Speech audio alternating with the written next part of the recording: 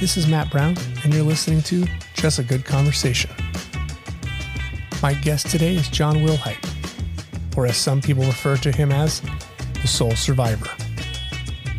As a baseball player at Cal State Fullerton, John was easily the best teammate anybody could have. I can't think of anybody who could carry such a heavy load on his shoulders for the rest of his life as John will. Suffering an internal decapitation might have been the easiest part to what happened to John. Dealing with the aftermath has become his real challenge. I felt like something was, it had to have been depression, but I felt like I could handle it at the beginning, you know? So I was like, if you talk to my brothers and whatever, I'm like, okay, like something's up. I'm reading these books. I'm trying to meditate. I'm like doing whatever. I'm waking up at 2 a.m. so I get my workout in the morning, like just different stuff. But it came to a point where I was like, I just had to check my ego, because a lot of it I was able to like take on physically because I knew how to deal with it. But the mental or the emotional stuff, I really had no idea. You can't work harder to get through some of that. Sometimes you need to slow it all down and get some directions. I'm Matt Brown, host of Just a Good Conversation. Take a listen to our archives. My guests have ranged from real estate agents, Oscar winners, and small business owner John Benton. There's a few things that are on hold. I love education.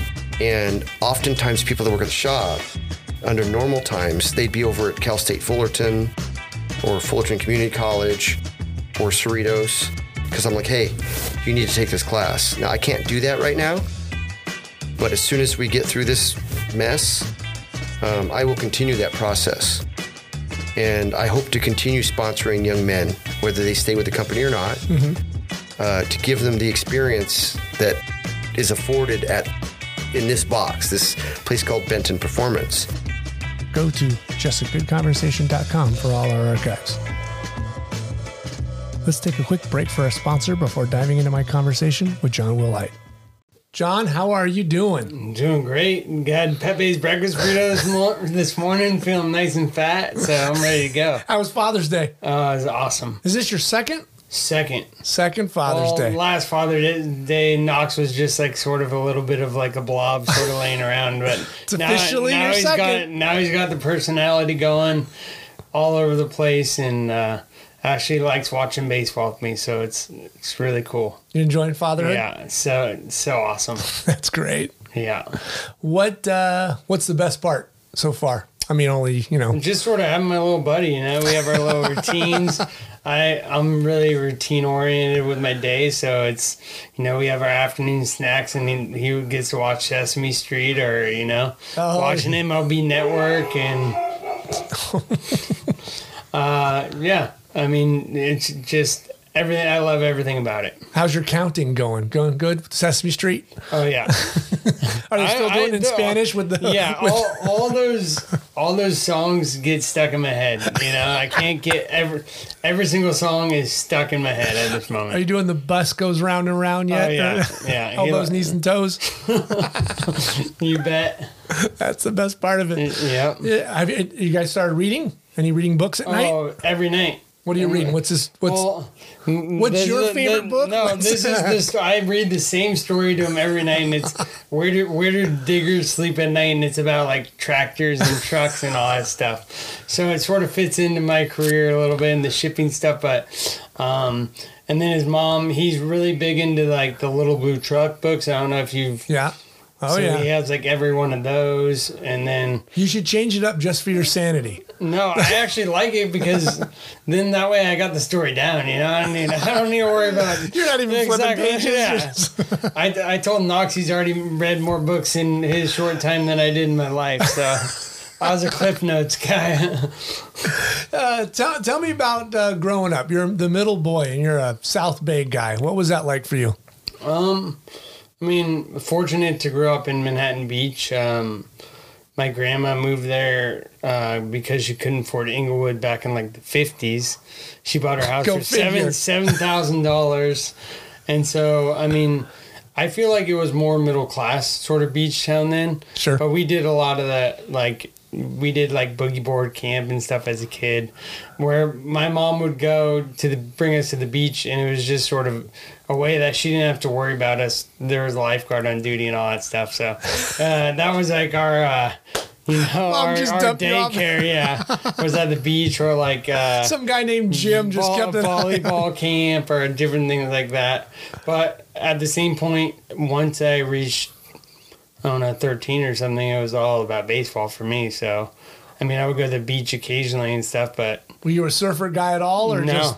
I like boogie board and body surf, but never really got into the surfing deal. But it was all about baseball for me. That's almost mandatory, isn't it? In Manhattan Beach to at least get up on a board once in a while. I would say so, but they got some guys coming out of Manhattan Beach now. Yeah. They have some teams. Eric Carroll's, he has 2 kids at UCLA that are, I mean, his son's a freshman, was starting every day for them, and I think his other son was a junior and pitcher, so they're starting to get some guys. It's not like the little ragtag that used to come out here that lay down bunts and dirty fields. Yeah, exactly. Hit and run and lay down sacks all the time. But did you find baseball early as a kid? Yeah. Like, did Dad play it, or where was my dad played in college at Dominguez Hills and Cal Poly Pomona. Okay. And that was kind of the love affair for you? Yeah, I mean, I remember watching SportsCenter, and I don't know, I talked to my dad about this like recently, but I would actually have coffee with him. I would have coffee when I was like 3 or 4 years old and watch, because that's what he did, and watch like SportsCenter or the highlights. But I actually played organized T-ball when I was 3. What? Because my dad had a team, and I guess some people was that quit. Because your older brother played? Yeah, he was on the team, so I wore jeans. They didn't have baseball pants, and I was playing when I was 3. You're running around in tough skins? So I mean, and I was always playing with my older brother's friends. Okay. And so I sort of grew up always playing ahead, I mean, in majors or whatever in Little League, I was like one of the only 9-year-olds to play in that. And I remember they used to have drafts. I don't know if they still have drafts I'm nowadays. Sure they do, but I remember that, And everyone in the league knew that I was going to be playing, and they knew my dad was going to be coaching, and they said, well, you better draft John second, or else we're going to pick him up. The other coaches, because my dad was doing it out of ease, sort of, so he just only had to coach one team. Right, yeah. He wasn't no reason for him to drive all over town coaching 2 different kids. So then they were going to sneak me in the second round if my dad didn't pick me up. That's dirty. Yeah. What? Any other sports? Basketball, actually, swimming? Growing up, I played like basketball. Played 1 year of soccer. Wasn't the biggest fan of that. I actually was really good at roller hockey. Like really, really good. Yeah.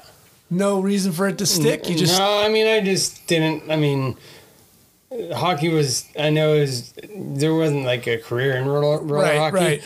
And the ice hockey was so expensive. Oh, yeah. Expensive with ice time and all that stuff, and so baseball was just sort of a easier, and I mean that's what I love. So if you love it, you're gonna stay with it.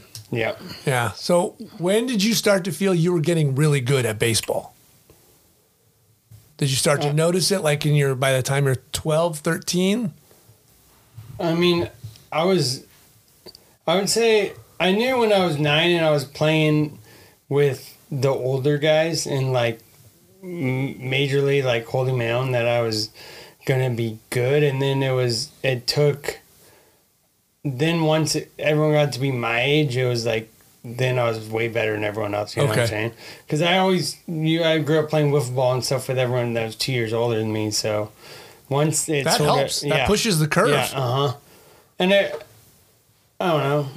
I just was always very competitive at everything I did too, which helped because some people aren't that way. It's so funny that you say competitive, like, because when I look at you, you got the smile on your face, and that's like the one thing you don't think of a competitive person to have. It'd be like a smile. Well, so you're like that sneaky ninja that smiles as he's cutting your heart out. I mean, it's different. It's different when you're on the field of battle and something. I know I've always had really good hand-eye coordination, and I think that allowed me to that carried me on as far as my other tools in college baseball were all subpar, but my hand-eye coordination was what allowed me to, you know, bring value to the team. But I was always very good at ping pong, and I swear I didn't lose.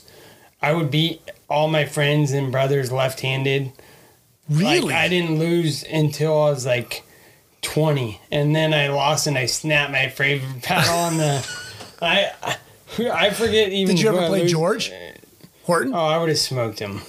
That's how he got Clark Hardman. I know. Yeah. I mean, Coach might have a chance now with my neck and like, you get me moving around the table. And that's one thing that I've had a tough time is, especially because I was so competitive and I was so good. Like, I don't even want to get back on a ping pong table right yet competitively, just because Were you lefty ping pong? No, well, I could do both because I started right, because you flipped. because I would play a lot left-handed, so I'd like bait people into my backhand, and then I'd switch and slam on a lefty. Dirty, yeah, Dirty John. Yeah, Oh my God. that was my best sport, probably ping pong.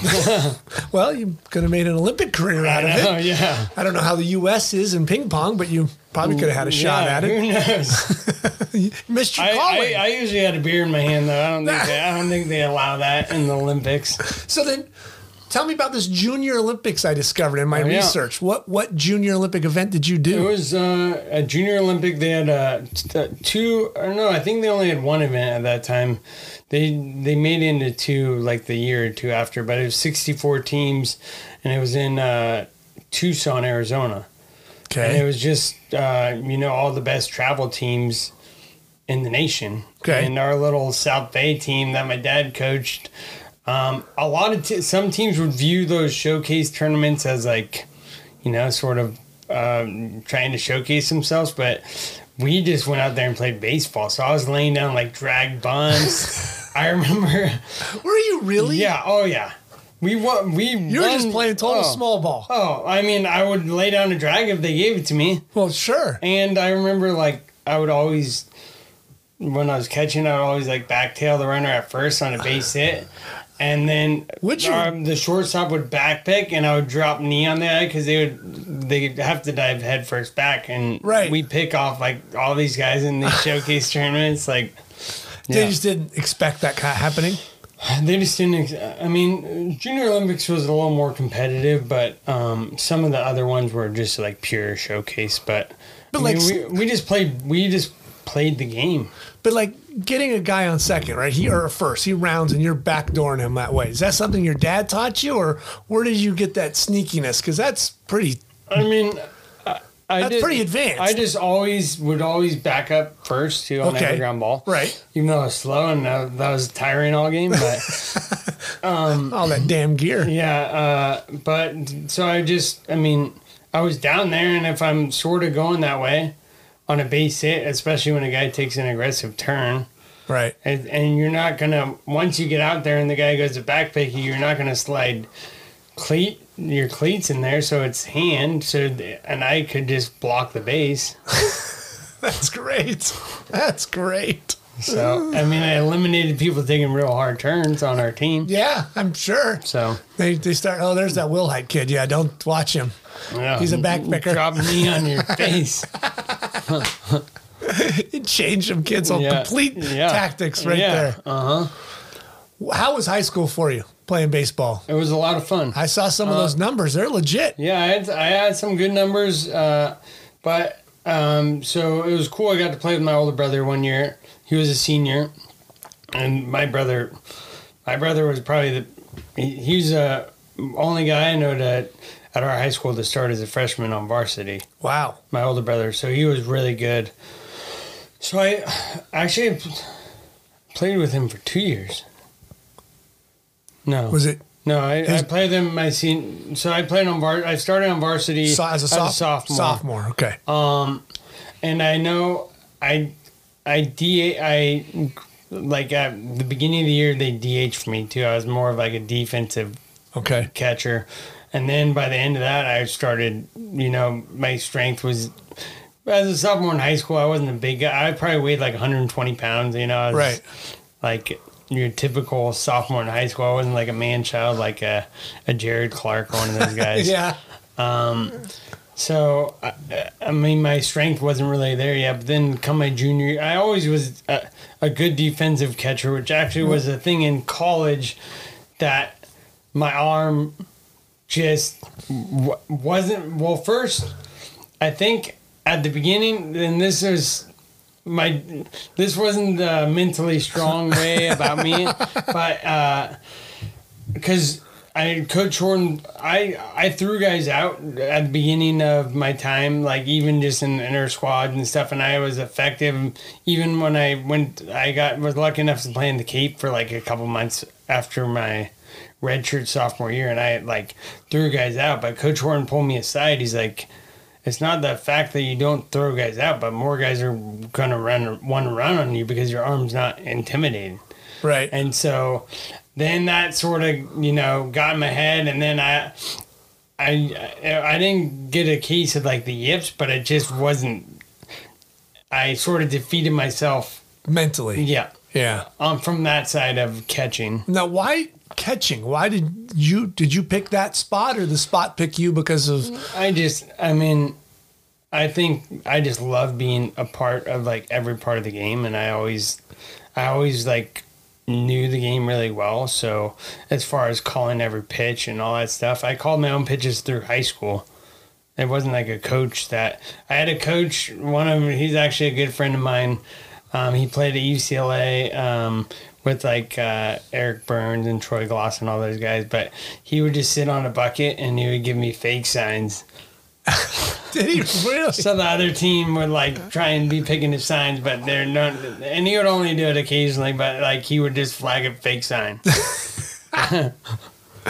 Because catching is the most grueling spot. Like it's so abusive on your body. Yeah. And yeah, you got to be psychologically there to take care of pitchers. And this, pitchers are all different. Some want you to slap them on the ass. Some want to be yelled at. Some don't want you're wearing all that gear and they want you to play offense. Yep. For the love of God. You didn't want to play anything else, huh? What did your brothers play? Were they all catchers? Well, Mike was third base. Okay. My dad caught. Okay. So that's like where the catcher. And I was that guy when I was younger. I was like, on the scout ball teams, and I was lucky enough to be on the scout ball team as like a freshman. So I would catch bullpens for like 5 hours, and then you had to play in the last inning of the game. Oh my God! I just love being around the field. The hell with your neck? How are your knees? Oh my! It's not even my knees. My hips are toast. Your hips are. My hips are toast from catching for sure. Jesus. Yeah, your neck's the least of your problems. Oh yeah, that's straight. That's straight and strong. I mean, God. So how was recruiting then? So your brother moves on. You're sitting there playing. How was recruiting for you?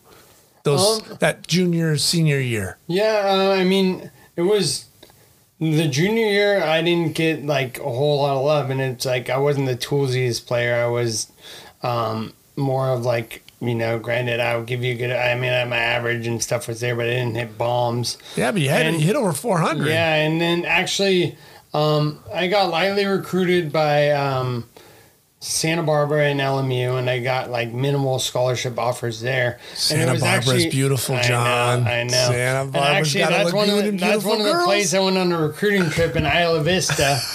And you came back? I'm shocked. Well, and so I'm sleeping on this guy's futon, and he hands me a hatchet. That's one of the guys on the team who says, if anyone comes in, hit him with this. And I was like, where am I? And so then we go to a party, and I'm at high school, and senior in high school, have a few beverages out in Isla Vista. There's no cell phone service. I get sort of lost trying to find the guy who I was staying at his house. Your chaperone. Yeah. So, but and then actually when Fullerton got on when I got on Fullerton's radar, I think it was North-South All-Star game or something. They had something at Fullerton, and actually they had this tryout, and I tore it up the first day, and then and they were like calling names for the next day. Who saw you, Rick, or was it No, Serrano. Dave? Okay. I remember I just did like a lot of good things at a Fullerton guy with Right. just like back picking guys, just sort of like Hustle, being there. and like getting bitten, knocks over the shortstop's head as a left hand, Right. just different things that looking back on it, I'm like, that's probably What they saw. yeah. And so actually, the guy calling out the names, he didn't call my name, and it was after the first day where I thought I did really well, and I'm like, okay, that's crappy. So I think I had some buddies over, some of my high school buddies, and we were playing ping pong and had a few sodas, even as a senior in high school. We would do Right. that occasionally. And then the guy calls me the next morning and he's like, "Where are you at?" And I'm like, "You didn't call my name." He's like, "Oh, I meant to call your name. Like, you're invited back for this next day." So like we rush out there, and I only get like one at bat, and so I didn't end up making the South All-Star team or whatever against Oh the my goodness! They screw up and you miss half the game. Yeah, so, but that's where I got on Fullerton's radar. And then it was, I don't even think I took a recruiting trip. I was just sort of like weighing the options. I believe that was like, they invited me out to a game. It was like towards the end of the season. That Okay. team was really good. The 03 That team. 03 team was locked and loaded. That was, Dustin Miller was dealing on that team too, right? Yeah. And Derek Merrill, Wes Littleton, Chief. yeah. Then you Yeah. had like, They had this young kid named Jason Windsor. yeah, legend. Yeah. This JUCO transfer and kid. then that's when Red was like, he was a freshman. Yeah, He was a little goofy Yeah, I know. redhead. yeah. And I remember, I think he just like, oh, our second baseman's a freshman, just got invited to Team USA. Mm-hmm. Like that little like Yeah. redheaded guy. Yeah. That 160 Yeah. pound redhead. Yeah. And he had an unbelievable performance in the World Series that year. Yeah, that's when he got hit in the face. Was Yeah. it? Took one He in broke the his old ankle. Yeah. So yeah, I got to see a couple games there and see the atmosphere at Fullerton, and it was sort of a no-brainer when they offered the recruited walk-on spot, a roster spot, and at Right. a program like that. You were all in. Yeah. What did you study at Fullerton? Or what did you have the idea of studying at Fullerton? Because, when you're 18 and when you're 21, there's a totally different, Yeah, I mean, I just did communications. I just Okay. did something standard, something that a lot of the guys did. So Sure. I had classes with my teammates, and they sort of knew. Some teachers you weren't sure how they would react to being gone for baseball games and Right. stuff. So we sort of wanted to take classes that where we knew teachers would like work with us if we were gone, as far as making up homework or whatever tests. right, So the crazy schedules. Yeah, so I just sort of stick that route. I didn't know if you had a love for chemistry or No. drama, No, it was- art, it was- or it was business. it was just baseball. Right. Just the stick Yeah. and the balls. Uh-huh. All right, well, so you redshirt your freshman year. Yep. That was one hell of an 04 year. Yeah. A very odd year. What was that like for you coming on and coming onto that team? It was awesome. And Now you're a wee bit lad of 18, so what are you thinking? I mean, first of all, you walk on campus, and I was watching all these guys play against Stanford and stuff in the World Series before. So there's a little bit of like a shock and awe sort of thing. But it was cool because they have like athletes intro Yeah. something or other. Like Mm-hmm. Banquet get together, yeah. And there was ping pong, which I was like really, really good at. So we start playing ping pong, and I don't really leave the table because I keep whooping everyone's butt. And so I got to meet a lot of guys and stuff like that. And I've sort of earned a little bit of respect right there. Just Street cred with the ping pong. exactly. But it was just a great group of guys. Did you hustle most of the people through those 5 years with playing ping pong? I mean, it hustles when you like act like you're not good. I talked a lot of crap, and but I definitely earned some respect on the ping pong table. But as far as like that 04 year, it was awesome. I couldn't ask for a better group of leaders as far as that made me feel valued as a red shirt, you know, like the stuff that we bring to practice every day, the drills, the whatever, we were all pulling at that common goal. I don't know if you remember when we won the title, we had the title or the chance to go to the White House, but they were only going to bring the 25 guys or whatever. Right. And PJ and all the veterans said, no, like, we're not going unless we bring the whole roster. Mm-hmm. Like, everyone on our whatever, the full roster. Everyone on the full roster. Right. I mean, there's a travel roster, full roster. I would say there were some guys on that full roster that didn't bring value, but there were a lot of guys that did bring value. And there were guys that maybe got hurt or whatever, you know? Mm-hmm. So they're like... And it's tough for being a red shirt that year or any year, right? Because you're kind of on the team, you're kind of not. You don't get to travel. Yeah.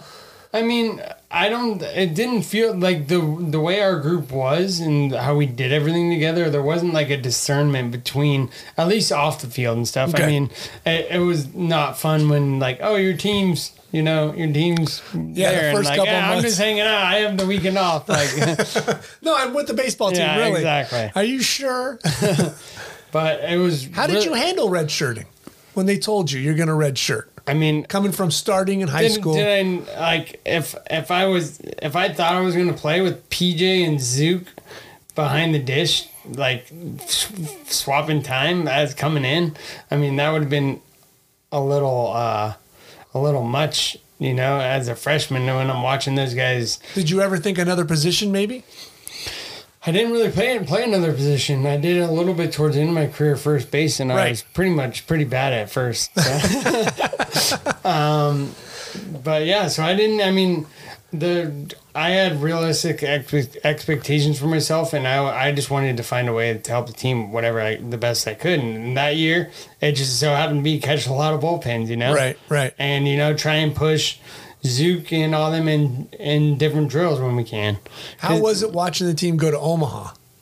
I was actually in Humboldt playing summer ball. That was an awesome place to play summer ball, by the way. We had like 3,000 or 4,000 fans. They had like our own band, like a high school football band called the Crab Grass Band. It was really. It was. If you got to get up to Humboldt. I got to get up there, Humboldt. It's Humboldt State up there. Yeah. Wow.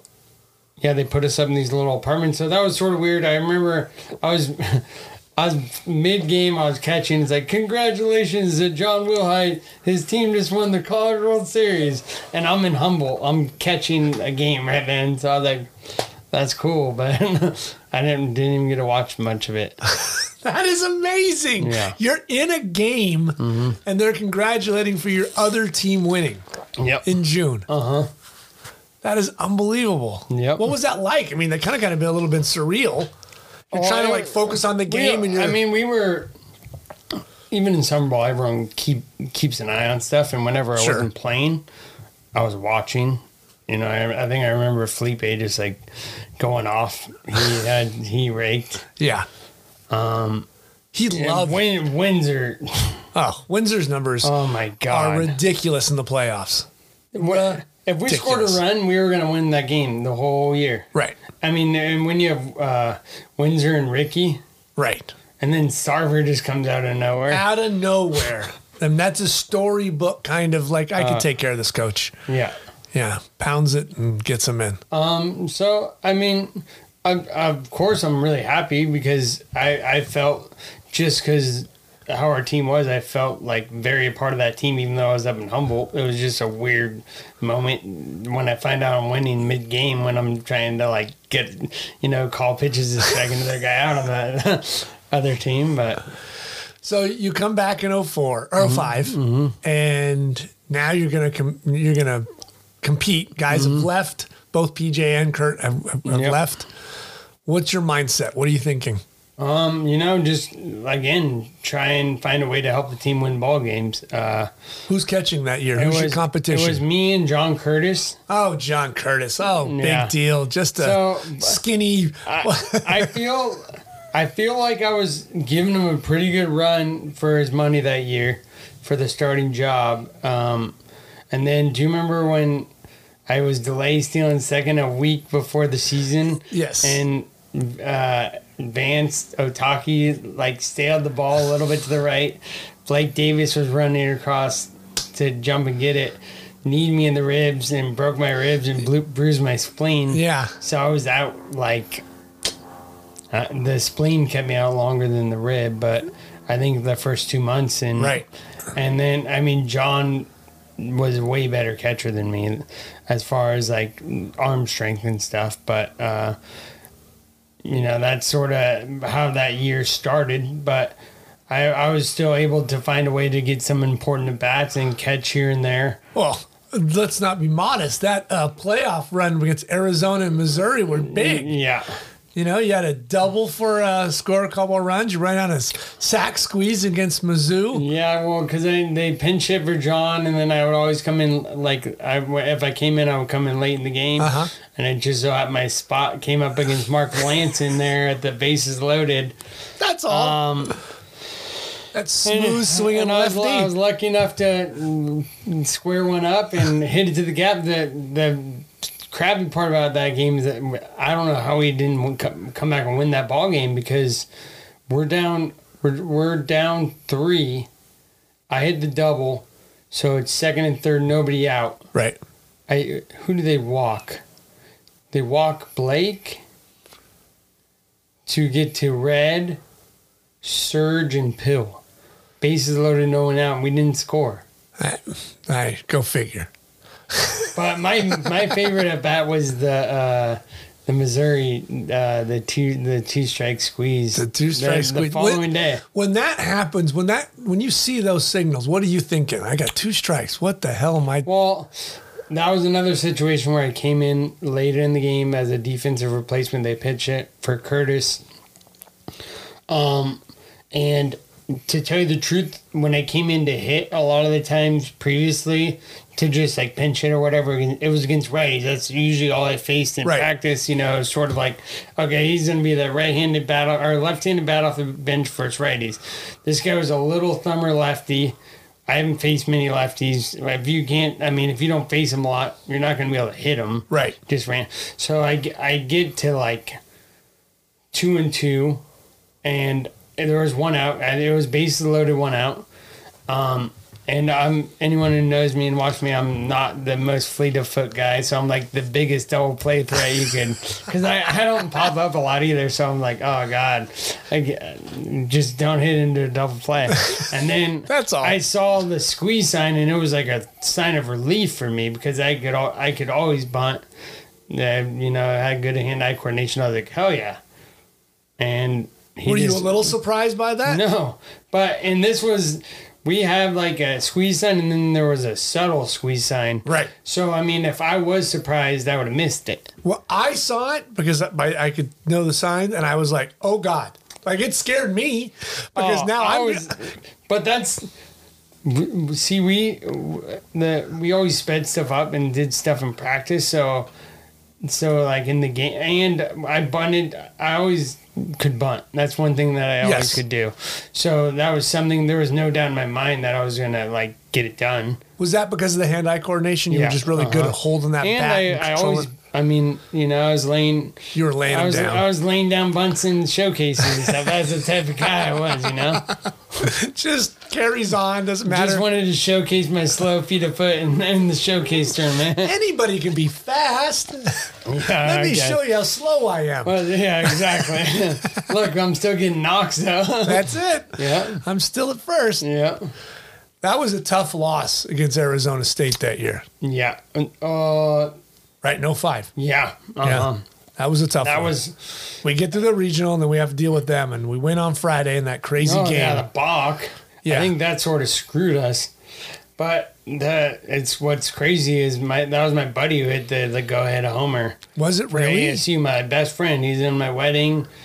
I was in his wedding, and so I'm in the bullpen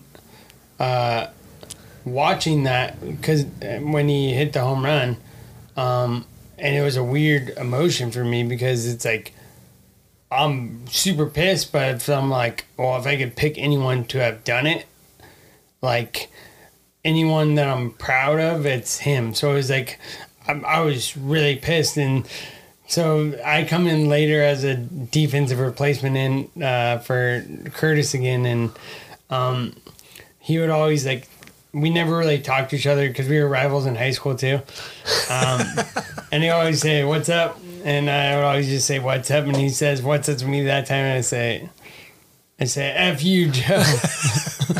That's all we say to each other. But yeah, that was a tough one. I still remember, forget who it was in the dugout, like, "Oh, we're going to Omaha" or something, right? That inning, and I was like, "Shut up!" Like. Yes, shut up. We're not going anywhere. 3 outs. There's a lot of games to be played. Man. So, yeah, that was a tough loss for sure. I think that was a really good team of ours too. Yeah, I think that was one of. I mean, I played on a lot of good teams, but that one was up there. Yeah, with the 04 team, even. Right. I mean, Ricky was in total command of that club that year. And we had Romer was a freshman, which was always kind of very, very a Fullerton thing. There was older pitchers that were really good, freshmen that were coming up that were very good. And so there was always like teaching and learning and understanding and keeping the young guys under control. Yep. Well, and when you're running that 5 years, there were a lot of good pitchers and a lot of good players that can help. And we just have guys that would step up too, that fill that third spot or to just like pitch super clutch games for us. I mean, Mike Martinez in 04, stepping in as that Sunday guy. Right. He had a good season. Scotty Sarver, or talking about just coming out of nowhere and shoving through the stretch run and into the World Series. I mean, even you played with Dustin Miller too, didn't you? Didn't you play with Dustin Miller, right? Yeah, I knew D-Mill. D-Mill played on like a scout ball, some tournament team with my older brother one year. So I got to see Dust when he was a senior in high school. He had some legit stuff too as a freshman. Yes. I mean, it says a lot to say. I mean, how he came back as a senior and dealt at like 84 still. Right. Because he could just pitch. But I think he was like 92 or 93 as a senior in high school. Yeah. Yeah. His freshman year, he was lights out, unbelievable. And to go through what he did and came back his senior year and be as effective as he was yeah. We actually were talking about Dust today because my parents would bring him Pepe's breakfast burritos every time, every game. You guys are keeping Pepe's alive over there. Yeah. So you were fortunate. You made 2 trips to the College World Series during your time. What was that like? That first one in 06? I mean, it was awesome. You're just like a celebrity in that town. And, I mean, the town really loved the Fullerton teams, too. And that was, I think it was the Super Regional. Did we beat Missouri? Or we played Missouri quite a bit. Right. Did you ever pitch it or get a at-bat against Scherzer? No. Okay. Yeah. No, we played Missouri a few times in the regionals and the supers. It's so weird how we just saw them a lot. And then Tulane. There was, for a point, we saw Tulane a lot. So yeah, but Omaha was just awesome. I mean, the town loved us. We actually, the cool thing about the World Series is you play and you have a day off. So like I know we would enjoy the festivities of Omaha and stuff, of course, before our curfew and stuff. Of course. But the town loved us. I mean, even... And you're not in schools. You don't have schoolwork. And, I mean, I think this is a good thing, but some may not. But they're like... We went out and they're like, you go to Fullerton, huh? And we're like, how do you know that? He's like, you're the only team that goes out while you're here.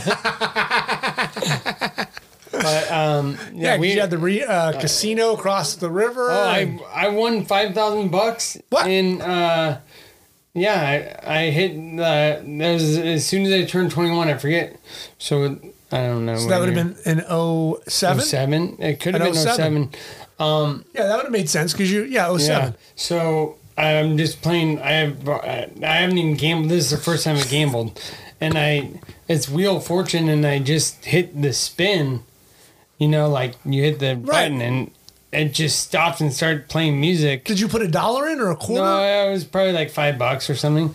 And I was like, and I was waiting for it to be able to spin it. I'm like, I think it's broken or something. He's like, you won $5,000, and I like high stepped it all around the casino. Oh my God. And I know when we lost that year, I spent like half of it on my teammates at the lobby bar, you know. I did not hear about the $5,000 winner on the team I didn't bus. claim I missed taxes that one. on that one. I don't think you had a choice to To claim yeah. that I or was wait. like, oh wait, Oh wait, it's Iowa. yeah, That's probably expired now. I don't think the FBI will come looking for you. Good for you. yeah. Did you get an at bat any of those times at the World Series? 07. Okay. 07, I got 2. Against Irvine No, Oregon State. Oregon I came in late and got a knock. for John again. No, this was for Dustin. Oh right. Drago, yeah. It was, well, no, it was either Dustin or Chris Davis. I think it might have been Chris, but I'm not sure. Because I know I have the picture, what my picture on it, but the name, it still showed the batting lineup in Omaha and it Right. said Davis. So I'm trying to think. I think Garneau might have pinch hit for Chris. And then they brought in Eddie Coons, their big closer, Right. right-handed closer. And then before Then they moved. then they called me in. Here comes John. Yeah, and that was a fun at bat too. And I know it was a packed house against Oregon State. I think it was Yes. the largest crowd in College World Series history to that point. And I just remember getting 2 strikes and everyone's on their feet. And I stepped out and called time and looked around and like.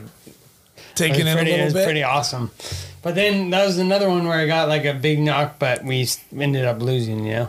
Yeah. Because Fahey had Because to they pinch won it run. in 06, right? Yeah. Yeah. That was their back-to-back year. 06, 7. No, or they won in 07, yeah. Okay. Evan MacArthur popped up to the left, but that left fielder dropped it, but he was playing on a broken ankle, so he couldn't. Do you remember when they limped at first? Yeah. So then we were desperate enough that they pinch ran Matt Fahey, my good buddy. I love Matt. Yeah, he's the He's a best. speedster. I know, exactly. Absolutely. Well, he's the top the of your first, list. He's Yeah, the first guy, sure. First guy to go to when you want to pinch run. He's so. the guy always stretching, ready to go. Yeah.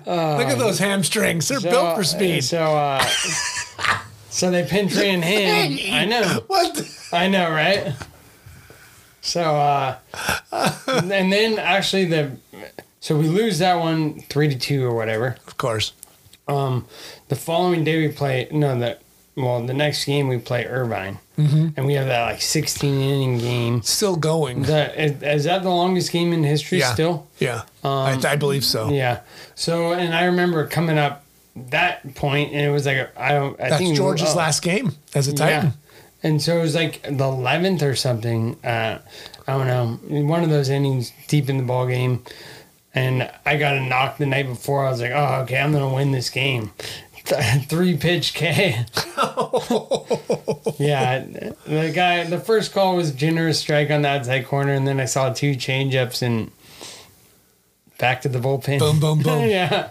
So the first time you came on my radar, and refresh my memory because I tried to look it up and I couldn't find it, was at Northridge, and you saw did Evan hurt his wrist at Northridge? Like No. who was that? Was that Vasquez, right? Vasquez. Yeah. Vasquez breaks his wrist on a throw down the line, Yeah. and they put you in, Yeah. and I'm like, wait a minute, that's the catcher. Yeah. What the hell's he doing playing first? Well, and I got all these photos of you batting at Northridge. Yeah, I have a funny little backstory to that because I would get like, I was one of the dugout captain always and, trying to fire up the dugout. So I think I slammed like 3 Red Bulls because that was right at the beginning of the game. And so then that happens. It's like, Weird play. I know. Yeah. Right? First, someone's going down right the up line. He reaches out. Tries to tag him. Like, same time, I don't even think he just reached out. I don't even think he had the ball. Snapped to the wrist. Yeah. So it's like, John, get ready. And, I go to like play a little catch in front of the dugout. I'm all hopped up on Red Bull. I fire the first ball like way over the guy's head. Like, okay, you're in the game.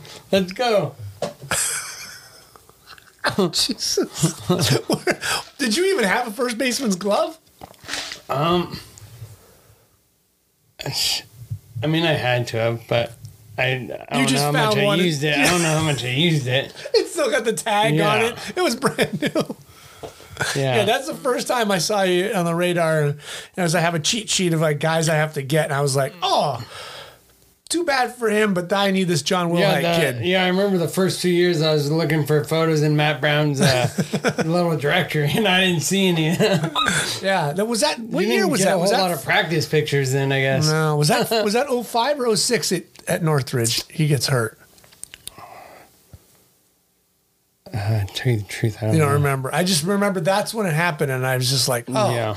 I have a horrible photo of the wrist being broken, and then I've got this hyped up Red Bull kid at first base. Yeah. When your career at Fullerton ends, what's your plan? Do you have one?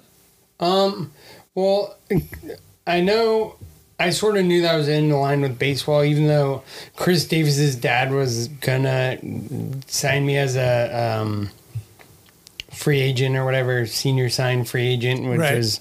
But I sort of knew, like, even in my I knew that's, like, probably where my talents, they took me as far as that. But in my mind, I had made up that was the end of the line for me. So I got to enjoy it. I got to enjoy all those moments towards the end of my career because I knew it was the last time. It wasn't like I just got cut. Yeah, I didn't want baseball to end for me as in rookie ball getting cut or something. Right. I wanted to like enjoy that time with my teammates that much more. When something's coming to an end, you get to enjoy it more, and that's that's the approach I took, and I was going to get into coaching. Did it ever bother you that your career, your college career wasn't greater? Like you didn't start 50 games, or you didn't? No, not at all. Because there's a lot of guys, as you know, we talked about it. Like they come to Fullerton with expectations. Yeah, and I feel like I didn't come with that high expectations, at least outwardly, or like within the. I had high expectations myself, but I mean, all the stuff I accomplished in my career, and it's not all measured on like stat sheets or whatever, It's measured by the friends that I still have to this day, what we accomplished as a team. No one knows what you really hit in college. Right. I mean, unless they want to look it up or whatever, but, we got to win the national championship. And you hit over 300 your senior year. Yep, exactly. And, I got to go. I never not played in the Super. It was sort of like we didn't get a banquet if we didn't make it the World Series the following year. You just had it at the intro dinner for dinner with the Titans or whatever. Right. So, and I know guys that transferred out and that were lesser players and would go put up good numbers elsewhere, but did they win? That's sort of what it came down to. Did it ever cross your mind at some point, like, I'll go to Cal Poly Pomona? No, I mean, I really didn't. I mean, I saw other guys do it, but, like, I was so invested here, and I loved everything about it. And I accepted my role, and I did it really, really well. I was shocked how everybody loved you. Like, you were the teammate guy. Yeah. And, like, I've always joked with you, like, the most photos I have of you coming out of the dugout, high-fiving, slapping guys on the ass, like congratulating everybody. I mean, I feel like my player comp would be like a David Ross or something like that. Okay. I mean, less time than I'm saying at the end of his career with like the Cubs and stuff. Mm-hmm. And it was, I mean, it says a lot about our program that I was a team captain the last 2 years, Right. Some programs, it's like, it's only given to the starters and are like the guys. Right, the Friday night guys. And it's only earned. There were some guys on our team that were the guys, but they weren't necessarily respected or like... or vocal. Yeah, or I mean, or just not even... just because you were a guy on the field didn't mean that you totally earned everyone's respect. You had to go about stuff the right way. There was... some very good guys on our team, and only a few because we had a very cohesive unit. But there were some guys that weren't necessarily considered like a captain that easily should have been on paper, you know? Right, absolutely. So when it ends for you, what are you thinking, like, with your degree, or when you're studying? Like, I think, okay, I'm looking at... I mean, I knew I was in it. Like, my whole plan was I'm going to get into coaching. Okay. I mean, I was one of those players. Starting at, like, high school, kind of? I was actually just... I hopped on with Rickabaw's. Oh, that's like, right. little travel team. Mm-hmm. And then I wanted to get right into college as a volunteer, you know? Like, somewhere. That was my plan. But what was I going to say? Well, my question was then, where, because it's the things that changed for you is, where do you meet Harry and then Nick and Courtney? Where do you guys know each other from? Henry. Yeah, Henry was my high school. I went to elementary school with Henry in Manhattan Beach. Okay. So I knew, and I played I played high school baseball with him. Okay. He was a grade older than me. Okay. And so then he moves to Fullerton after his time at ASU because he went to the law school right here. Okay. Right. And so he just sort of hopped on, and because I was, a captain and sort of like, he was on honorary teammate, sort of. Everyone, I was like, this guy's cool. Like, right. So everyone, it's not like I was a youngster bringing some guy around that wasn't on, because we didn't let your street cred carried over to him. Exactly. So it wasn't like, it was instant. He was an instant teammate for that 2008 season. Okay. I believe it was just that season. So we went to some ball games when Nick was up, I think the previous year. Okay. Or no, that 2008 season, and then again in 2009. And then Courtney was in a few classes with me. Okay. At Fullerton. I couldn't tell you which classes now because just classes. Yeah, exactly. She was in a couple classes. So there was a relationship. Yep. Okay. So you're staying in Fullerton. You haven't left to go do travel ball in Montana or whatever. You're still local, trying to get a coaching career going. No, well, actually, I ended up. I moved to back to Manhattan Beach. Right, but you're not out of the state. No. So you're still. No, and I mean, my goal. I was one of those players that. You never would hear it, but like telling you how great a coach you're going to be one day.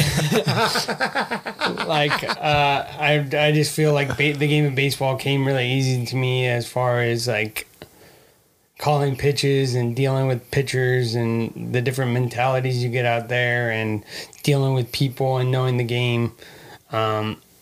Did baseball strategy wise come easy to you too? Yeah, everything. I mean, I feel like I was the guy that a lot of people will go to for certain things, right? Asking about something or on a pitcher, tipping pitches or whatever, I was always that guy. Always that guy. So then what's your career? What's it evolving to at that point? Well, I was just sort of biding the summer or biding some time playing with, or coaching with Rick Baugh's youth team, waiting for that following season to hop on. I was just sort of enjoying some time. Having no schedule. I had to be in Pasadena at like 3, so I would just... Quite the life. Yeah, just sort of... I mean, I got paid like I worked, but I was eating a lot of 99-cent store dinners and stuff, but I was able to like just get by and enjoy that that was a plan to just get by and enjoy that time before I grinded out as a volunteer wherever this world was going to take me. So right, because that volunteer coaching life is a grind. You're there before everyone, and then you're there after everyone, and then you have camps, and then you have lessons, and right. You unlock the place, you lock the place, you got to babysit people. Some are not your kids, some are your kids. Yep. Yeah, that is then it's field maintenance and all that stuff too at Fullerton. Right. Because we don't have... Yeah, you don't have thousands of dollars to throw at the grounds crew to come in on them Monday through Friday. So, that's ideally where I was planning on hopping on, but I was fortunate enough to have a lot of options just because the assistants that we had at Fullerton during my time all went on to like other head coaching gigs or other schools. So I had a decent amount of options to sort of sort through. And I was talking to all those people about doing something, but it just wasn't anything concrete. Right. So April 8th, Nick's got a baseball game. It's the third game of the season, the young season. He has a pretty good game. 6 innings, I had it down here. 6 innings, gives up 7 hits, 5 strikeouts, 3 walks. They win the game. You guys have plans that night? Yeah, I mean, I don't remember a whole lot of any of like before the game or that, but I mean, we were on our way to in cahoots. Were you guys at the game at all? Yeah. Okay. So you I mean, went to the ballpark. it's all like hearsay. What kind of Dodger fan is going to an Angels game? I know. I'm holding that one against you. I was that guy that would wear my Dodger hat to the Angel games. Attaboy. Yeah, exactly. So because they were playing Oakland, for God's sake. I know. So. They were playing Zook. Zook was up. Oh, okay. That's right. So, I mean, at least I hear different stuff that night, but I think we went down to Boris's boxer. We did something because Nick was rep by Boris. And I mean, he threw an awesome game. Right. And I think he got the W. He got the W. Yeah. Yeah, for that third game of the year. It was fresh. They win it. Yeah, so, I mean, I just could imagine, because Henry was like a super high energy, like, just pumped up guy in life in general. So, to watch his buddy get his first Major League W, I'm sure. And Courtney was like the same, it was just a bunch of like very positive people. So I'm sure we were all super stoked. Well, the real question is, how did Suzuki do? Tell you the truth, I don't remember that either. I'll have to look up those stats. And I don't know if this is true, but I think Kurt was the first guy Nick faced in the MLB and the last. I'll have to look that up. I don't know. And Zook was the one that, because Nick had Tommy John, right? Yeah, out of high school. Right, out of high school. So, okay. And I know they played on Team USA together. That's right. Yeah, but Zook was very instrumental in as far as my recovery and all that stuff too, which I'm sure we'll get to at some point. Sure. So you guys are leaving Angel Stadium, and as you know, like I'm sure the memory's still fuzzy almost 12 years later. There's that blank cassette tape. Well, I don't even. The thing I remember vaguely, and you hear these. I hear these stories, so like I don't know how much I remember of them, or if but we went because Henry was up and coming sports agent, and we went to go watch El Camino College play against Santa Ana or something. Because he had a guy that he was sort of repping on El Camino, and I vaguely remember being there. But then after that, I don't really remember a whole lot. Is it weird that like either your parents, your brothers, or friends piece that night together for you because it's erased literally from your memory? Yeah, but I mean, it's been a lot of years and I've heard like a lot of stories. So right. I can almost like imagine it, I think, but. Right. Like there's enough visual stimulation told to you that you can kind of And I could sort of tell it because I've been told it, if you like. Right. It's your story. It's my story, but I don't know it, but I've heard what I did, so. Right. Well, it comes back to reading with your son. You're just not even looking at the book anymore. Exactly. How is that? Is that kind of odd that piece is like told to you? Tell you the truth, I haven't even really thought about it. I mean, and like it is what it is, right? And because I mean, I've known you obviously for a long time. So doing the research, I was thinking like, wow, we're going to talk about something that he doesn't know, but he knows. Yeah, like that, like. It's like weird. My mom telling me about like my first day in kindergarten. Exactly. I was there, but I have no recollection. Yeah. I mean, that's a good sort of But you're analogy. but you're a grown ass adult at that point. exactly. There's no regulation. Yeah, I was 5. I sort of treat it like that, you know.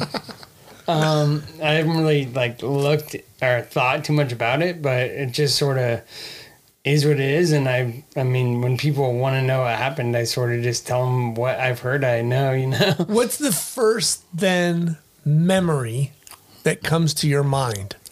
Like after. Yeah, after the accident. Vaguely UC Irvine, and Okay. that was like I was there for a month, so Right. You lived I there. don't know when it You had a was, residency, for God's sake, and John. I barely remember this point in the whole month I was there. For some reason, well, I remember because I had pneumonia in my lungs, so they had to do this like thing where they have to stick a tube down Right. I've seen that. Yeah. your nose, and then it makes you cough up stuff in your lungs. Clear you.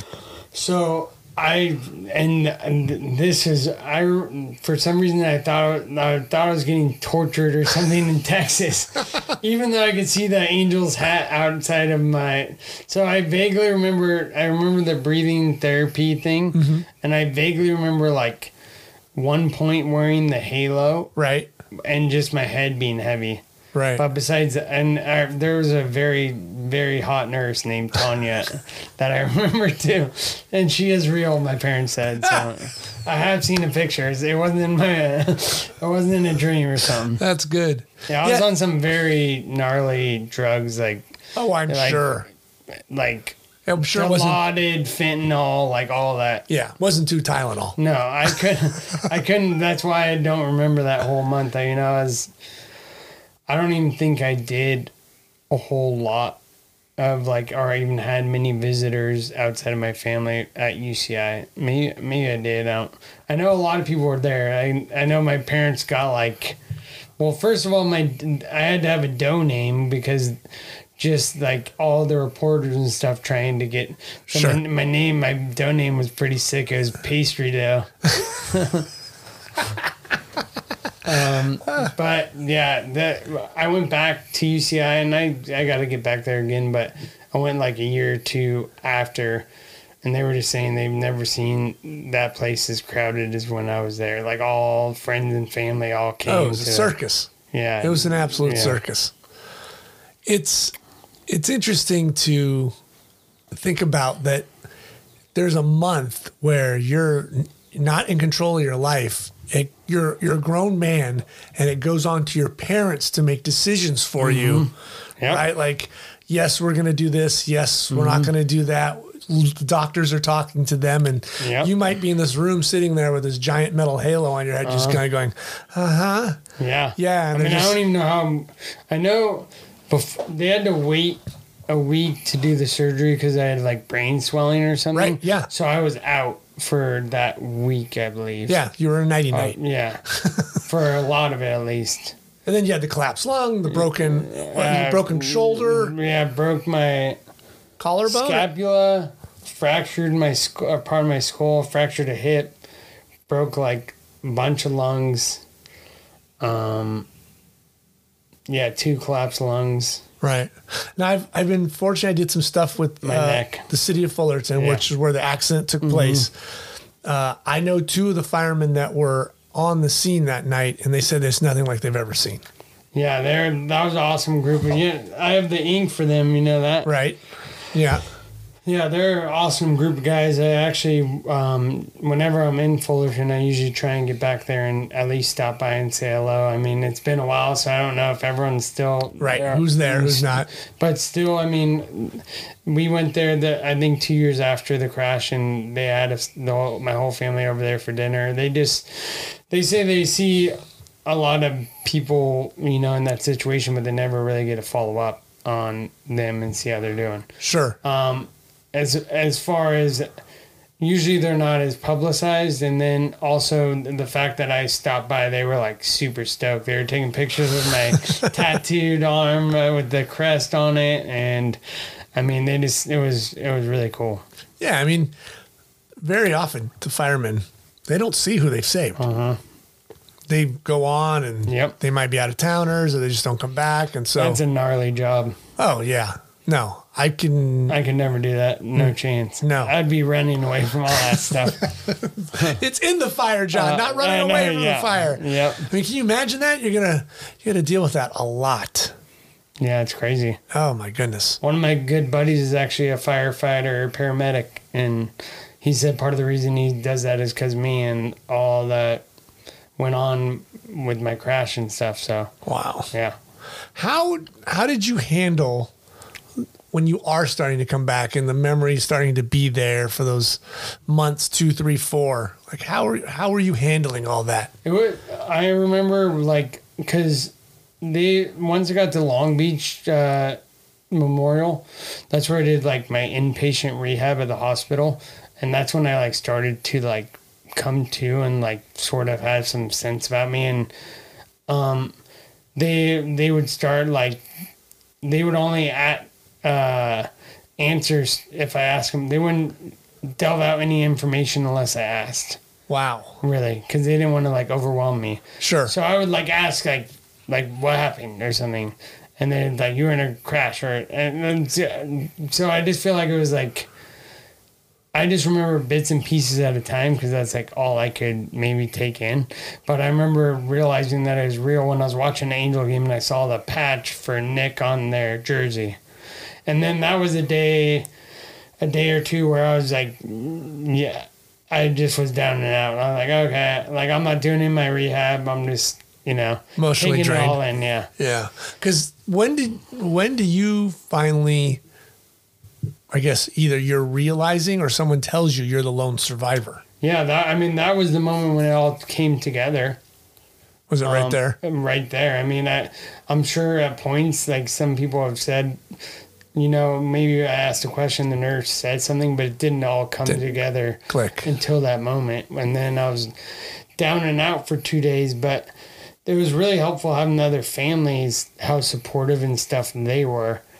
That just allowed me to like know that they were on my team and that. So then it was, and to think about the way Nick, Courtney, and Henry, all the type of people they are, I'm like, I'm giving another chance at this thing. Like, it was almost like I had nothing to lose, sort of, I shouldn't be here. So that's how I was sort of dumb enough at the beginning to take that mindset of just being extremely lucky and grateful, and that everyone was supporting me, all the other family. There wasn't any animosities, that I was only, everyone was calling and talking to me all the time. So I just really felt like I had everyone pulling for me. And even, the Angels, Fullerton, I didn't know Phil Nevin before. I met him a time or two, but we've become close friends through this all because he was commentating my last college baseball game in 2008, and I was the second to last out or the last out, and Phil, he was walking out of the booth or whatever, and he saw the whole team gathered up and some guy talking and pulling out his jersey, and it was me. And he was like, who is that guy? Like he hardly even played. Like, why is he, But it was me sort of just telling everyone to, like, don't take advantage of this uniform. Wearing this uniform, it goes fast, all that stuff. And so from there, when Phil heard that it was me, he came right to the hospital and was hanging with my family and all that stuff. That's amazing. Yeah. That's unbelievable. I mean, it's got to be a hard thing to have, like, such a, like we said, like a blank memory of it. And then people have to feed you it. Yep. I mean, when I saw you in June, when your brothers brought you out and you sat in the offshoot bullpen, and I was just like, oh my God. Yeah, I was like 130 pounds. Yeah. Like, yeah. I mean, and I have that wonderful photo of you and Jared walking off the field after we win, and Jared's a big guy as it is, but now you look like his little teeny little brother.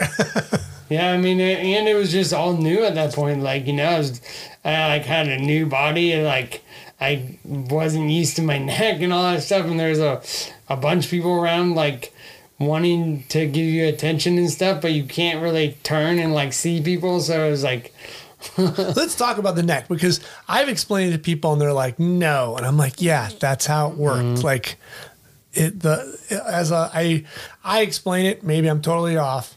Lollipop with the cover on it, and you could somehow take the lollipop off the stick, but the cover stays on the lollipop stick. Well, yeah. So my actual head was removed from my spinal column, but the spinal cord remained intact. Yeah. Now, the stat I looked up in this, 99% of the people do not survive. Yep. Of the 5%, 50 die at or on the way to the hospital, and the other 5% are quadriplegics.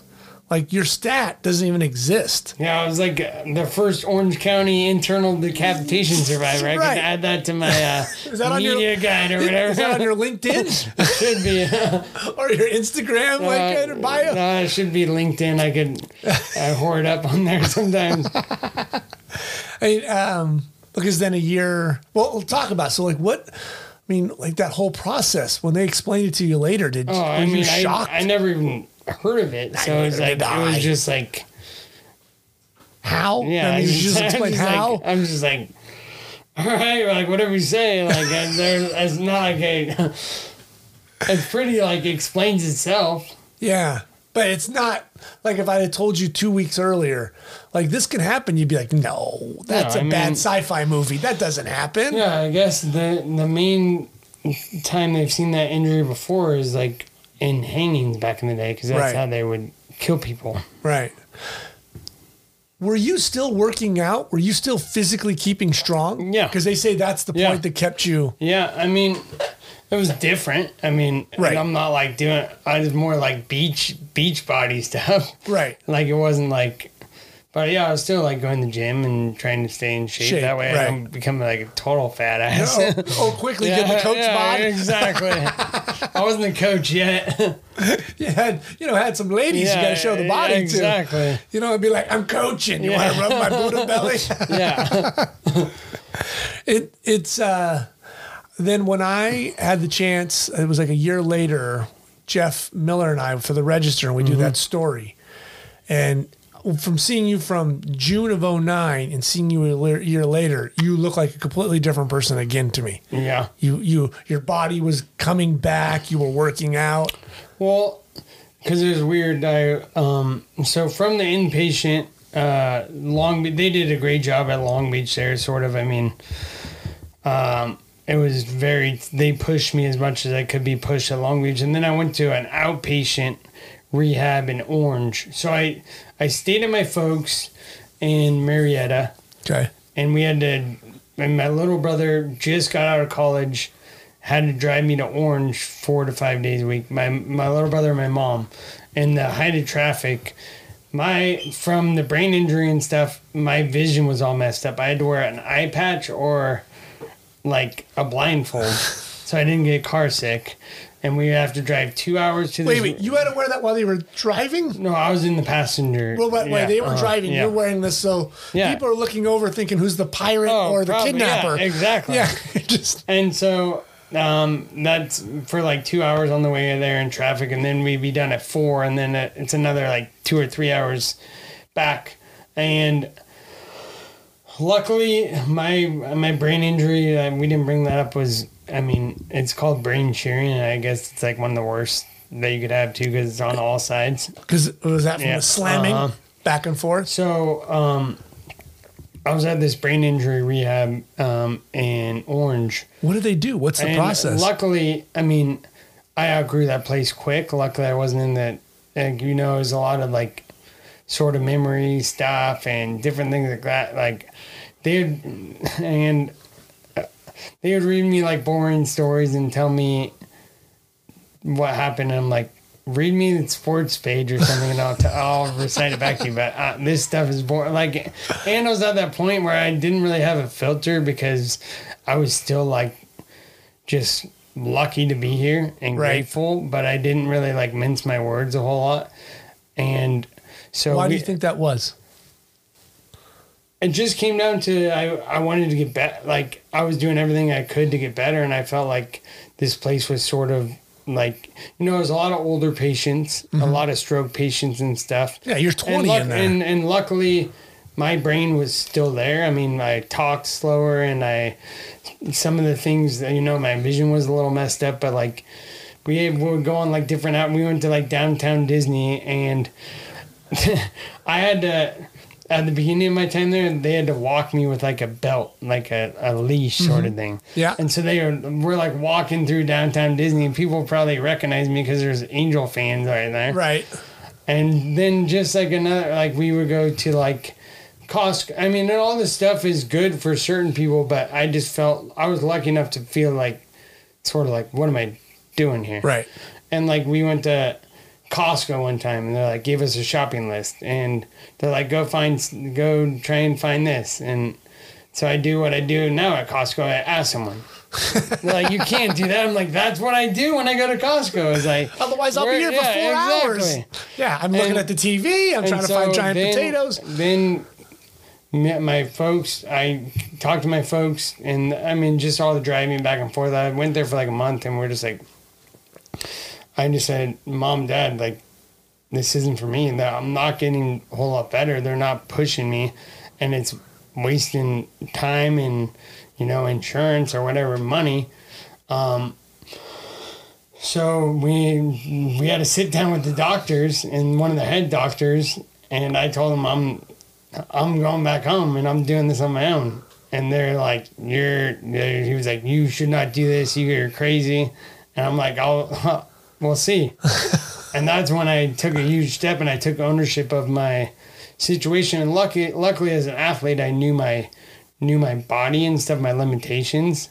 So we just went to a physical rehab place there in Temecula, and I started there. Were they more worried about your mind and not your body, and you were more worried about your body than your mind? No, well, I knew my mind was there. Okay. So it was just, I was lucky enough that my mind was there, but they couldn't tell that. Right. So then I knew I needed to focus on like my body and get moving and stuff again. Right. Get yourself physically strong. So then I started back at... what was that like, building your body back? Tough. Right. Like I could barely lift the bar. Like any of that stuff, my balance was all out of whack. What were you weighing the night before the accident? Were you up to 200? Probably like 195, 200. Okay. And you got down to what? 120? 120, 130. And it was just like, I still remember after the crash, I didn't really know what was going on because my right arm was always my stronger arm. Mm-hmm. But like, because my whole right side was where everything was broken and whatever. I couldn't barely like lift anything. Right. So what a process that must have been to try to like work out to get back. Yeah, I mean, so I did the little inpatient rehab there in Temecula, and they were awesome. And then it came time where I moved back to the beach maybe 6 months later, and I was talking to Zook, who lived in Redondo, and he's like, hey, come work out with me. And so I would go 5 days a week to Hermosa 24-hour fitness and work out with Zook in the off season. And that's when I really like saw strides. If you talk to Zook now, he'll tell you like he was scared shitless when I first started. Well, sure. But he's responsible for you at some point. I mean, there was different. If you talk to him, he was scared shitless. But I would, yeah. But that's what did you look like? I mean, I went in there. I was a little more skeleton-y. At the rehab, wobbly still? Maybe a little. I mean, but at the same point, I didn't look at like I felt like I was like awesome and lucky to be alive. I was sort of like, and that was all. I was still all blinded by like, feeling lucky at that point. I didn't get hit by the severity of it all until a couple years after. Luckily, because I was dealing with my body and my physically getting better, I didn't have time to deal with a whole lot else. Right. So, but that off season, I got pretty strong pretty quick with Zook. And I think he got strong too. I think he hit a lot of homers, so he might need to get back on the workout plan with me or something. Get his ass out to Marietta. Let's get some jacks going. Yeah, that team needs some work. I know. And they're looking better as of recently. I like what they have going. Yeah, but I would like to see his power and average come up. Yeah, I mean, it's tough playing. Oh, he's starting to catch fire. The average is slowly climbing. I mean, he's going to catch every third day or whatever with Stassi, who's pretty legit. But he's had himself a great career, and I mean, I still find that at the end of this year, he's probably going to have more baseball left if he wants it. Oh, sure. So, yeah. So you guys powered through that year, lifting. Big John. Well, and it was just, I did his workout program, so it was a lot of balance and I wasn't just like benching and stuff, Right. We'd do like a bunch of different agilities and movements and lateral stuff. Yeah. And lunges and like one a lot of leg things you needed. Yeah. I mean, I needed all of it. And so it was very... What was the most scariest part for you to see, like, what got skinny? Was it, like, your legs or your chest or you probably lost your butt? Like, Because when you lose that much weight, like... I don't even realize it at that point. You're sort of... I'd call it dumb or call it something else, but I was just like... I didn't worry about any of that. I just... worried about getting better back. and I saw myself getting better, so I felt good about what was going on. Yeah. Now you referenced 2 years later you kind of felt better. Was it mentally you started to feel better? I was saying, well, first I was so overcome with like my physical stuff that I didn't really have time to like take in the severity and all that came along with my accident. I would say that was like 2 or 3 years later when I like really, it all sort of how heavy of an event and stuff that was, that I sort of was like, knew that I needed to tackle that monster as well, or else it would eat me alive, Right. That's an unbelievable part. I mean, did you feel a depression or a grief for a period of time, or it was really weird because I just felt like I felt like something was. It had to have been depression, but I felt like I could handle it at the beginning, So I was like, if you talk to my brothers and whatever, I'm like, okay, like something's up. I'm reading these books. I'm trying to meditate. I'm like doing whatever I'm waking up at 2 a.m. so I get my workout in the morning, like just different stuff. But it came to a point where I was like, I just had to check my ego, because a lot of it I was able to like take on physically because I knew how to deal with it. But the mental or the emotional stuff, I really had no idea. You can't work harder to get through some of that. Sometimes you need to slow it all down and get some direction. So that's actually when I reached out to Ken Revisa, who lived in Redondo Beach at the time, and he's one who I respect the hell out of that guy, and he got me into the mental side of baseball, which I really used, and just all that, even the meditation stuff that I use to this day was sort of his doing. So I just hit him up, and he knew exactly where I was at. He didn't say it, and he's like, hey, how about you come to my house once a week and let's just chat? And so I did that for like, I don't know, almost a year. How was it? It was awesome. But he would have different people in his office with like, and I don't know if he brought these people in, but it was a military, someone in the military field that deals with the mental side of what soldiers deal with, and he would just bring these people in and but it wasn't like he didn't make it feel like a therapy session. We were just chatting. So it wasn't a one-on-one with you and Ken. There was actually other... No, he would just bring those people in occasionally. Okay. And I don't know if it was probably for my benefit, but it was also for theirs. Sure. to hear someone else's story. We just sort of chatted, and Ken actually helped bridge that gap for me to go like really talk to someone. Right. To like have that. He was my bridge, you know. I was the one that I felt comfortable with Ken, and he got me through a year and said, like, you know, you might want to go talk to someone else and just dive deeper into this thing. And so then I started tackling that part head on, which was way harder than the physical. Sure. For sure. How long did it take you till you felt comfortable? I would say probably like another 2 or 3 years after that. Okay. I mean, and it wasn't like I just had to find what worked for me and deal with some things that I didn't deal with. Right.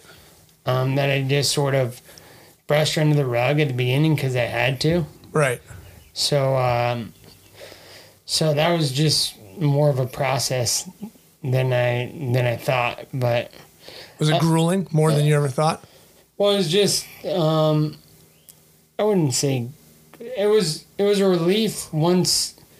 The main step was just realizing that, like, because everyone was like, you know, all like physically it was sort of like, oh, it was like John could do this because they, like, you know, right. I was like, is that an issue, being the happy-go-lucky guy? That's the momentum I had and going, and so then when this other thing came along.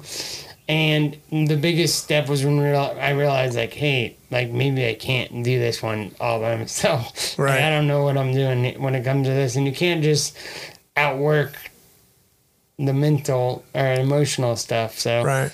I feel like once I made it a point to go see Ken, it was sort of a weight off my back because at least I had people I trust. Right. That were sort of my guiding light, and then I could work and do whatever. There's a relationship too now. You know Ken. Yeah. And I wasn't just a patient or something like that. You know, I was like, he was my coach in baseball. So it's like yeah. And that's where I found comfort in this all, is through baseball, like through the Angels, through working out with Zook. You know, getting back to that feeling sort of guided me through the whole recovery process. Right. Because when I was with the Angels and you would come out to spring training a little bit, I mean, you had this glow about you, like an 8-year-old boy allowed to wear a uniform and go on to camp and run around. I mean, swinging the stick, hanging out, you know, I mean, you looked like, you know, like you were giddy Christmas boy. Yeah. Well, that was a cool experience. And I mean, that staff, I mean, when you have like Don Baylor and Soch and Dino and all the Latchmans and everyone they have out there, and Eckstein and all the other guest instructors, and then you have me. Right. So, but it was really cool. The Angels have just been awesome to me, and Soch and Tim. And now during the whole rehab, and I think people forget about this, right? Because they look at, oh, John Wilhite, the survivor, John Wilhite, you know, he recovered. But during that whole process, you had to deal with a goddamn trial. Yeah.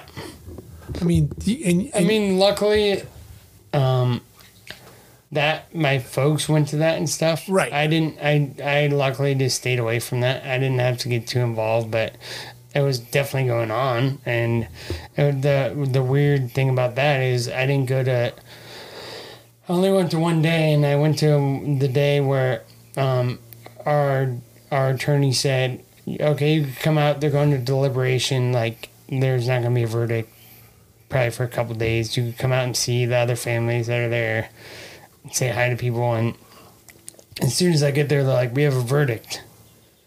And so I'm like, oh, shit. And so, but I think I was meant to see this because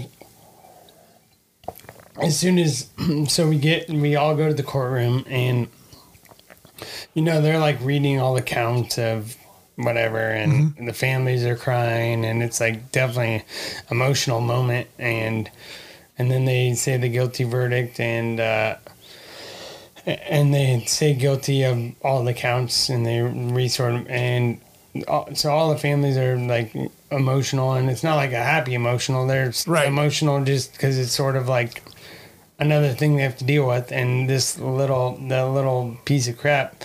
when he was walking out and just smirking, like laughing at the family members when they're all crying. Right. And so I sort of think like I was meant to be there and see that it wasn't like a guy that made like a very bad mistake. It was he's a bad guy. Right. Right. So I think I think something wanted me there that day to see that. And it worked. Yep. Yeah. Perfect timing. What process, and I saw that you've spoken to some kids about driving and all that stuff. Are you still doing that? I mean, I just do that here and there when people reach out and I feel like the need.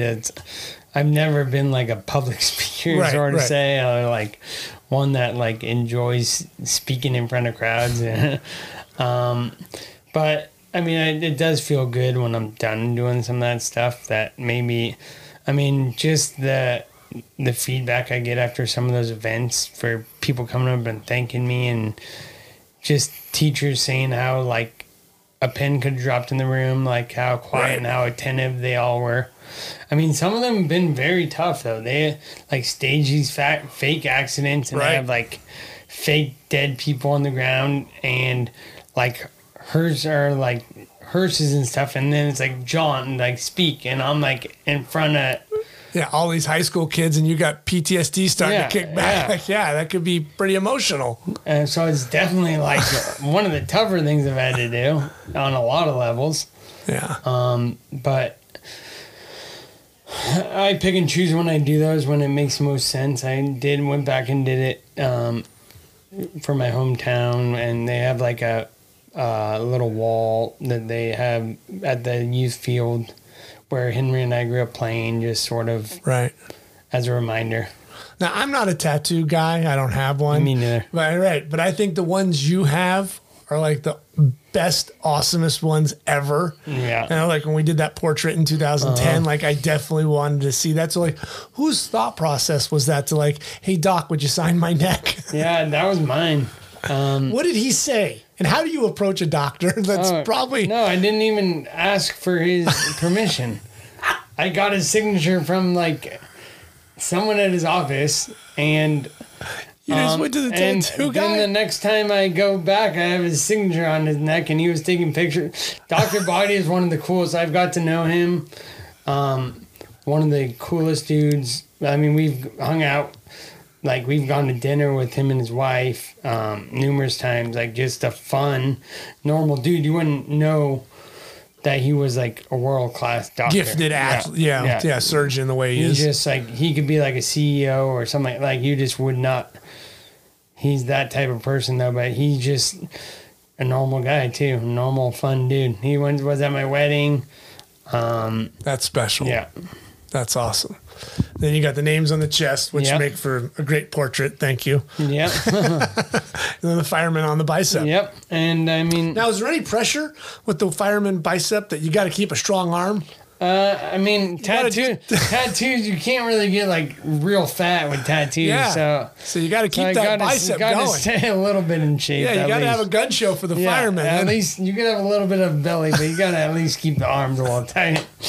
Yeah, you can't embarrass the guys that saved you. But I felt like that one was they were the most people that didn't get enough credit was the firefighters for actually, because